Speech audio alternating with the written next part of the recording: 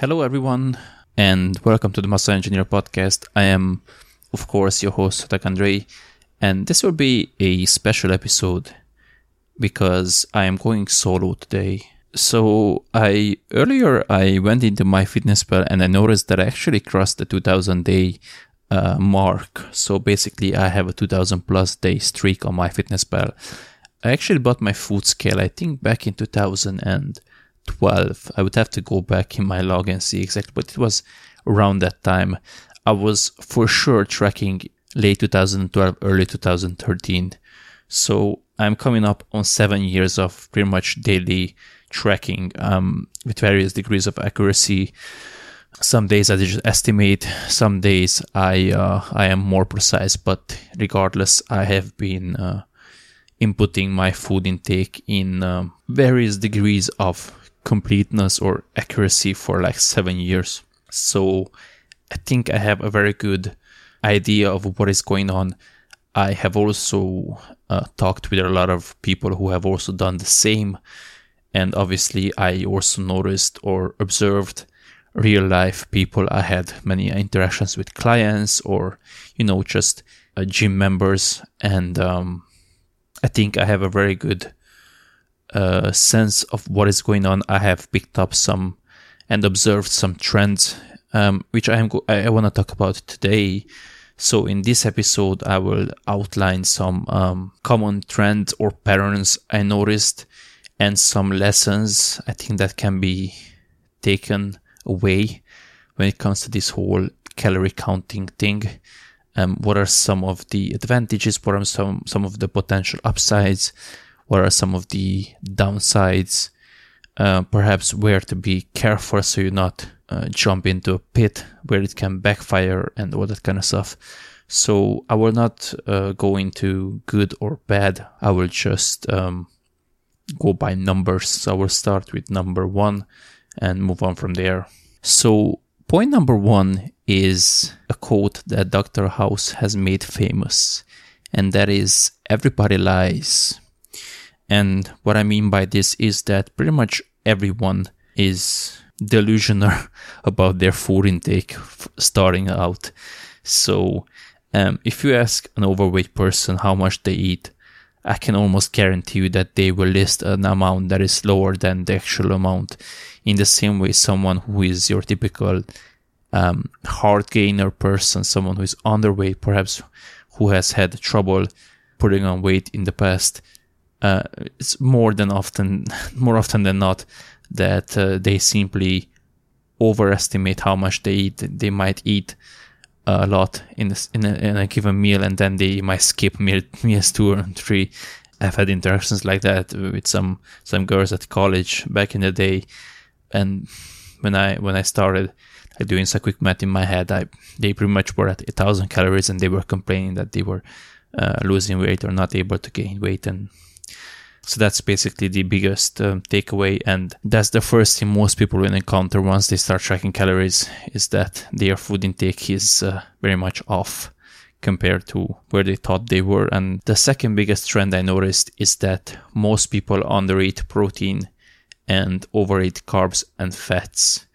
Now, this is a general observation, but point number 3 is that most women drastically undereat protein. Like, men, usually, even though they are usually not at that, 2 grams per kilo amount, they are at least reasonably close, or at least they have a couple of meals where they have some protein, simply because, us men, we like a good steak, we like some fatty meat with some beer, if nothing else. But women, it's hard. Like, pretty much my number 1 nutritional strategy whenever I start working with a new female client, is eat more protein. Like, if I ask them what they eat, usually, if I ask them what they ate that day, it's more often than not, like, I would estimate that most women do not go over 70 grams of protein per day.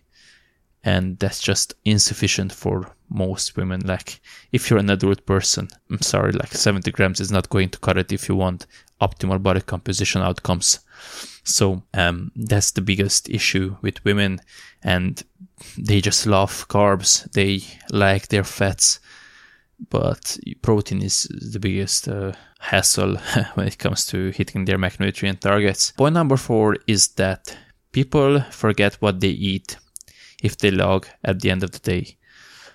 Now, I'm sure this has happened if you're a trainer or a coach or someone who works with athletes or clients. Like, you ask them what they ate and they'll be like, I just don't remember. And some of you might be surprised by this. Like, how can you not remember what you ate? And believe me, if you're not focused on your diet, like, most people just do not care that much. Like, most people just eat whatever. They grab something on the way to work, or when they come out of work and in their lunch break, and they have other things running through their minds. Like, I had this discussion with my former housemate, and he said to me the same thing. He was like, I remember back then I was a bit more inexperienced, and I was telling him, like, how can people not remember? And he was like, come on, man. Like, pretty much even when I'm eating, my mind is still in front of the desktop, and I'm still thinking about the work I'm doing and the work I have to finish. So it's just not on their minds. And by extension, that's also why I think that food frequency questionnaires are pretty much useless. Like, the stuff that, and this is amazing. Like, I was just reading a study with some eggs. Like, they asked people, like, 20 years ago. Basically, the study was conducted. They reported that it was conducted over 20 years, and they basically asked the people once, like, how many eggs they ate. Like, do you really think that people eat the same amount of eggs each day for 20 years? Like, come on now. Like, at this point, any study that is not metabolic board, I just ignore it because it's irrelevant. I know what's going on in the real world, so I know how accurate they are. Like, if the food has not been provided to people, it's just inaccurate, and you're pretty much shooting in the dark, and it's irrelevant. Like, if you have a 50% margin for error, who cares? Like, seriously, that's not science. At that point, it's just guessing. Point number 5 is that weekends are where most of the quote-unquote fat gain happens. So what is going on there is that most people are very good Monday to Friday usually, because Monday to Friday you have your usual routine, you work, and stuff. You don't really have time to go out. You don't have time to stay up late and eat because you have to wake up for work tomorrow morning. But then Friday comes around, and you might go out with your friends. You might order some pizza and, watch a movie.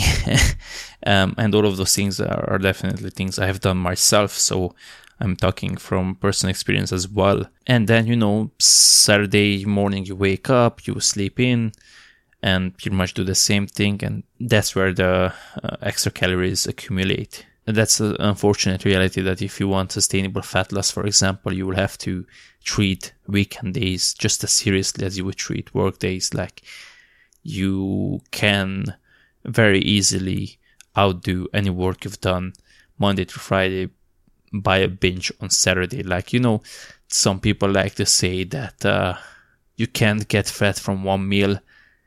That's true, but you can definitely do a ton of damage in one meal. Now, it also depends on what you call a meal, but listen, I can easily eat 4,000 or 5,000 calories without breaking a sweat in a meal.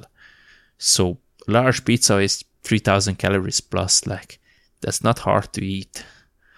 You eat that on top of your regular diet, there you go, almost a pound of fat. Multiply that by 50 weeks, and even if you do like only half a pound for a week, you have 20 pounds gained in a year, and you call it sudden or overnight. It hasn't been overnight, it has been consistent overeating. Point number 6 is that counting calories won't stop you from overeating. And this has been something that I noticed or had to learn the hard way myself. Like, just because you have a target, and just because perhaps that you shouldn't eat anything because you already are at your target, that won't stop you from that app won't grab your hand, won't prevent you from ordering or from eating more food. And it would be very easy to say to people like, come on, just, toughen up and suck it up and just hit those macros. And pretty much that's what macro coaches, #macro coaches do on Instagram. Like, oh, it's easy, just hit your macros. Like, yeah, sure. If only it was that easy, like you would have solved obesity a long time ago. Unfortunately, that's not how it works. Counting calories is very awesome for giving you an awareness, but at the end of the day, you still need habits, you still need some routine, still need some structure, and yes, you need some willpower to stop yourself from overeating. And this ties into, or point number 7 ties into number 6, which is that for best results, it's preferable to plan meals ahead of the day before, so you don't wake up and suddenly realizing that you surpassed your goals, which was what I mentioned in point number 6. So I think this is pretty much self-explanatory. Like the people who are best, they meal prep, and that's something I know that doesn't. Is sort of viewed as in a negative light lately, but the more I learn and the more I do this, the more I go back to those bro ways, simply because they work, and there was a reason why people got results that way. Now, the justification might not be the best, but the practices are definitely not something we should just brush aside so easily. Like we have to be very careful when it comes to these things. So plan your meals ahead. So next day you wake up, you know exactly what you're going to eat, when are you going to eat it. Point number 8 is related to this, which is for best results, it's the best to keep meals identical or at most have variability at one of your meals. So if you have 4 meals, I think it's a very good idea to have 3 of those 4 meals to be the same each day. Now this doesn't mean that you can only eat five food items and that's it. You can change the meals each week. If you want to, you can change the meals every couple of days, or have 2 set of meals that you're sort of following. But I think it's not a good idea, or it's a very risky business to just eyeball it, or just play it by ear and be like, oh, it's okay, I don't need to plan, I'm just going to eat whatever. If you're one of those people who has a propensity to stay lean, has a very easy time losing weight, then okay, fine. But that's not me. And that's not most people listening to this. So if you're one of those people who knows that if you resort to eating whatever and just playing it by ear, you will not lose weight, at the least, if not gain weight, then it's probably best to plan your meals ahead and eat the same meals each day. And, then each Sunday you can decide on perhaps replacing some of them or replacing maybe most of them, even if you like a bit more variety. But the people who get the best results, people who get the most consistent results and the most reliable results, they do not eat whatever when they want to, especially when they are in a strict fat loss phase. Now, if you're just, trying to live a healthy lifestyle, then it's not going to be as necessary, as helpful. Speaking of necessary and helpful, point number 9 is to not fixate on specific numbers, because it's just silly. Like, this always used to crack me up when I've seen coaches be like, so my client is on 362 grams of carbs, 56 grams of fat, and 183 grams of protein. And I'd be like, Jesus fucking Christ, like, just pick something that ends in a 0, like, for fuck's sake. Like, it's not going to make an ounce of a difference. The foods itself you're tracking are like, even if you eat the same foods, it's still going to vary. Like, the fruits you eat are going to vary in their carb content simply due to the ripeness and stuff. The tool you're using has a larger variability, or the measurement error. I think that's what I'm looking for. So the measurement error is larger than that accuracy you're trying to use there. So just, have a range. I think it's best to just pick a calorie target and pick a protein and then a carb and a fat minimum. And that should take care of most of it. Now, of course, if you're at the end of a contest prep diet, then those things matter a whole lot more, but that's a separate conversation. Point number 10 is something that I struggle with every now and again. That is borrowing calories and why it can be a slippery slope. So borrowing calories basically refers to eating more in a day because, you can take it away from the next day. So for example, if today I have 3,000 calories to eat and I find myself already at 3,000, but I want to have another meal, I'll say, I'll just take 1,000 or 500 from tomorrow. And that can be a very, very slippery slope because those 500 quickly can turn into 1,000 and 2,000.